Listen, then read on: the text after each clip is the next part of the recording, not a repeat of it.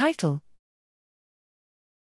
ENTRAIN, integrating trajectory inference and gene regulatory networks with spatial data to co-localize the receptor-ligand interactions that specify cell fate. Abstract: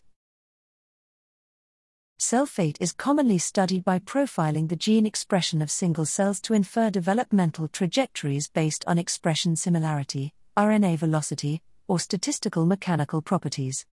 However, current approaches do not recover microenvironmental signals from the cellular niche that drive a differentiation trajectory. We resolve this with environment-aware trajectory inference, ENTRAIN, a computational method that integrates trajectory inference methods with ligand-receptor pair gene regulatory networks to identify extracellular signals and evaluate their relative contribution towards a differentiation trajectory. The output from ENTRAIN can be superimposed on spatial data to co-localize cells and molecules in space and time to map cell fate potentials to cell-cell interactions.